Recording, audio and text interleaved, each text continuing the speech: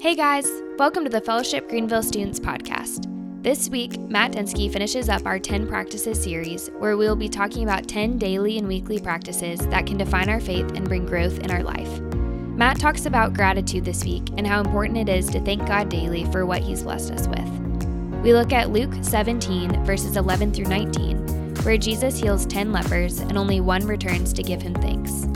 Matt talks about how giving thanks daily brings our posture back by remembering where we came from, up by giving worship to God, down by humbling us, and forward by bringing contentment and joy moving forward. We hope you enjoy this message. Hey everyone, what's up and good morning. Welcome back to another great week of Fellowship Greenville students. We are so glad that you're joining us this morning. If you've been joining us for any length of time before now, then you know that we have been in the midst of a series that we're calling the 10 Practices. 10 practices to adopt and apply to our lifestyle that mimic some of the key ways of Jesus that we believe won't just help our faith survive during this weird time that we're in, but will actually help it thrive and be stronger than ever. And this is the final week. This is the last week, the 10th practice. And this week I want to talk about gratitude, or a practice of giving thanks. And this one is one of my favorites, honestly. It's something I've been learning how to do more and more over the past few years, but this is also something that's near to my heart because it's something I do with my oldest son every night. He's 4 years old, and we have a bedtime ritual together, and it's the same routine every night. And at the end of the routine, I tuck him in his bed, and we pray together, and then at the end of that prayer time, I just ask him, "Hey, buddy, what do you want to thank Jesus for today?" And anything that comes to his mind, sometimes it's donuts, sometimes it's the fact that our baby sister was just born, sometimes it's his toys, sometimes it's a memory with me or something, and so it's whatever's on his little 4-year-old mind. But I'm trying to cultivate this practice and this regular habit of giving God thanks and reflecting upon the day. Why? Why is that important, and why have we designated it as one of our 10 practices to apply in this series? So I want to look at a story today. It's in the Gospel of Luke. It's a pretty interesting story. And it has to do with Jesus and 10 guys who were all sick with a disease called leprosy. And this disease made them untouchable, unapproachable. So leprosy is this very heartbreaking disease and very cruel disease in which parts of your body lose their feeling. You lose feeling in your nerves. And then when you get injured, you don't feel it. And so if you cut your finger or your foot or things like that, you scrape your shin, you stub your toe, you just don't feel it. But the hard part about that is if you get a wound and you didn't feel it, and you didn't notice it, you don't know to treat it. And so then those wounds would get infected, and those infections would literally begin to make parts of the body just fall off. They would get so infected, and they would rot, and they would decay, and they would just fall off. And so lepers in Jesus' day were not allowed to be around people. It was a highly contagious disease. You had to exclude yourself from community. You had to exclude yourself from the town and from others. You had to remove yourself. There were even specific rules, like you couldn't even stand if the wind was blowing a certain way. You couldn't stand in a way that would blow your leprosy downwind on others. And it was just so heartbreaking and so isolating and so lonely and so hopeless. And so here's these 10 guys. They're removed from everyone else. They all have leprosy, and Jesus comes through their village. This is in the Gospel of Luke, chapter 17, verse 11 is where we're going to pick up. On the way to Jerusalem, he was passing between Samaria and Galilee. And as he entered a village, he was met by 10 lepers. And they stood at a distance. And remember, we just kind of talked about that. That was normal. That was a legal requirement. According to the law, you had to remove yourself. You couldn't be near people. Think about how lonely their life was. Think about their circumstances. just how lonely and how rejected and how unwanted these guys feel. Such a sad life. So they were standing at a distance and they saw Jesus. They lifted up their voices saying, "Jesus, Master, have mercy on us." Which is interesting. They don't ask specifically for healing. What they ask for is Jesus' mercy. Somehow they see Jesus. They understand a context, who he is. They understand that he's got the ability to heal, and they ask him for God's mercy. They ask him for mercy. When Jesus saw them, he said to them, "Go and show yourselves to the priests."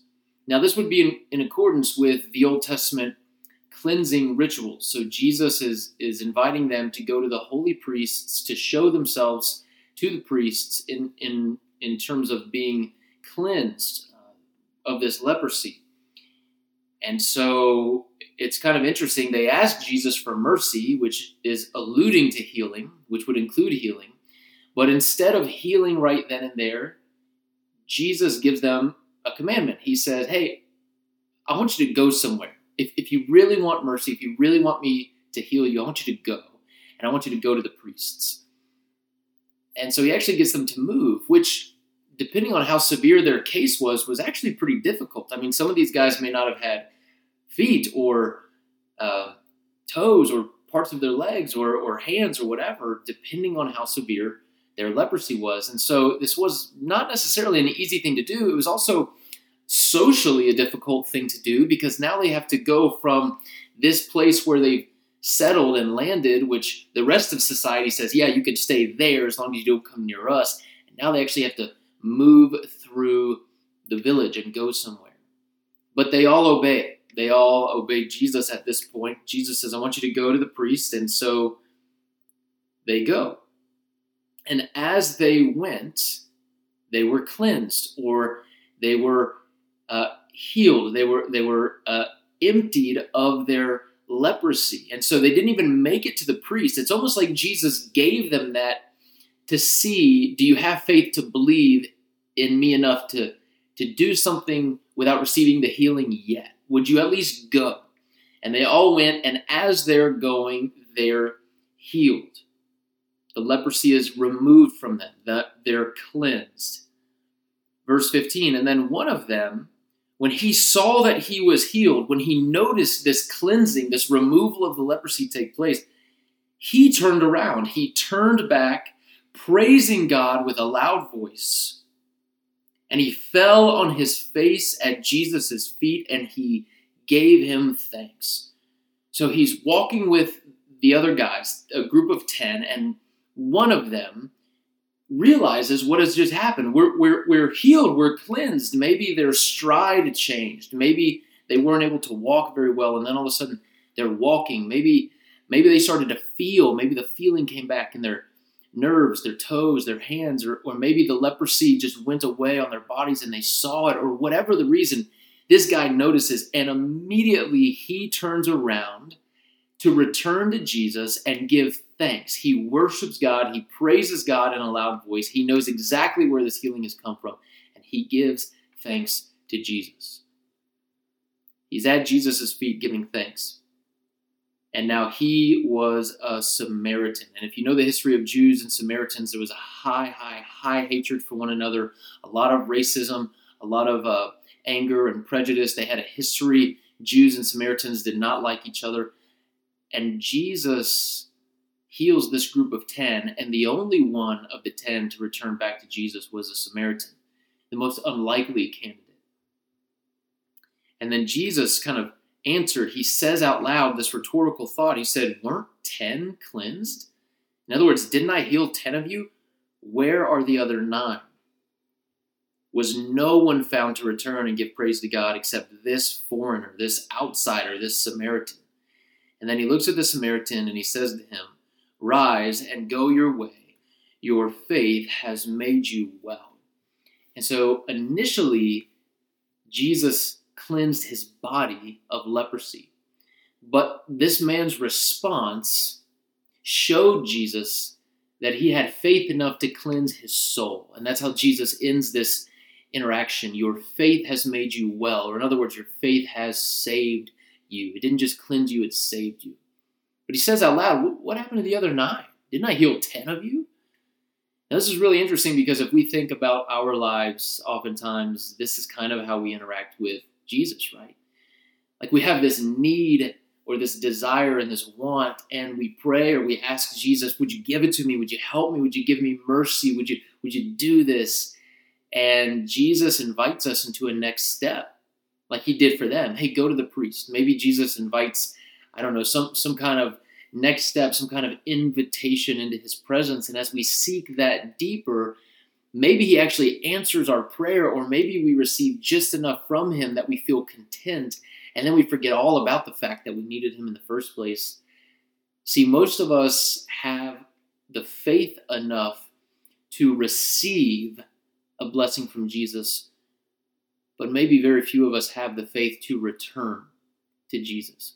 It's almost like once we receive the blessing, we're done with him. He's a vending machine at best. We punched in the numbers, we needed something, we got it, and now it's like, I don't need it anymore.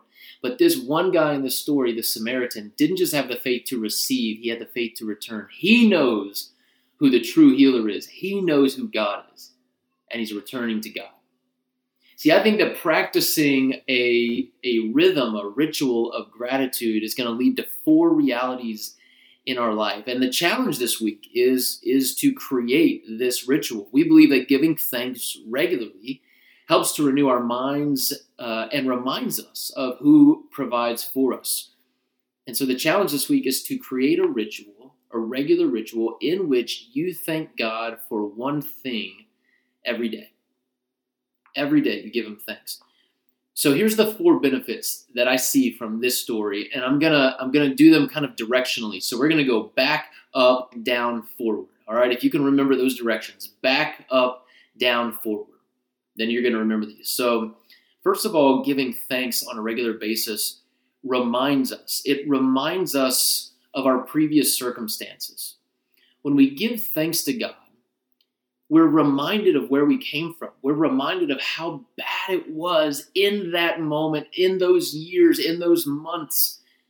When we give thanks to God on this side of things, it forces us to reflect and look back. This guy is coming to Jesus, giving thanks to Jesus. He's reflecting, he's reminded, I used to be a leper, I used to be socially outcast, and now I'm not. Thank you, Jesus. It reminds us of our circumstances as we look back. So that's back. Now, here's up. As we look not back to where we came from, but up to God, it's an act of worship. Giving thanks is an act of worship. In fact, there's nothing that we have in this life that hasn't been given to us by God. You know, when we think about giving thanks to God or giving anything to God, giving tithe, giving money, giving time, giving energy, really, we're not giving anything to God. We're returning to God because he has given us everything. Even the air in our lungs to give him thanks with was first given to us by him. And so when we give thanks, when we practice a rhythm of gratitude, we're actually worshiping. We're directing our thoughts upwards, and we're returning to God what he has given to us. Thank you, God, for giving me what you gave me. It reminds us who the giver of gifts is. He's not a vending machine. He's a person. Third is the down. So back reminds us of where we came from. Up is an act of worship towards God. Now down. This is the practice of being humble. When we give thanks, it actually humbles us. It lowers us a little bit in our heads, which honestly we need, because if we're not careful, we get prideful. When we stop giving thanks, we begin to actually become entitled. It's like when God gives us things, these amazing things, we actually walk around like, yeah, that makes sense. I deserve that. My life's been hard. He should be giving me things. In fact, he should be giving me more things. God, you're not giving me enough. We actually become entitled when we stop giving thanks. But when we give thanks to God, when we express gratitude to God, it humbles us. It lowers us. It places God above us, which is the appropriate order of things. And it helps us combat entitlement. We don't walk around expecting. We don't walk around thinking that we're owed something. We're humbled. So back, up, down, and now forward. The last thing is it heals us. It heals our perspective. It creates within us a sense of contentment. We become satisfied in life with what we have. We stop craving the next thing. We stop coveting. We stop being jealous. We stop envy. We stop comparing. It helps create contentment and joy. It heals our perspective as we move forward in life. So think about the leper. He was healed, and he comes back to Jesus giving thanks. He's remembering why he was healed. He used to be a leper. As he's coming back, he's giving thanks to God. He's worshiping God. So he's remembering, he's worshiping, he's at the feet of Jesus, so he's humbled. And now going forward, he's been healed, not just externally, but internally. Back, up, down, and forward. The leper is modeling to us what thanksgiving and gratitude can accomplish in our life. So the challenge for us, guys, is every day give thanks to God for one thing as we move forward. Hope you have a blessed week. We love you, and we'll see you next week.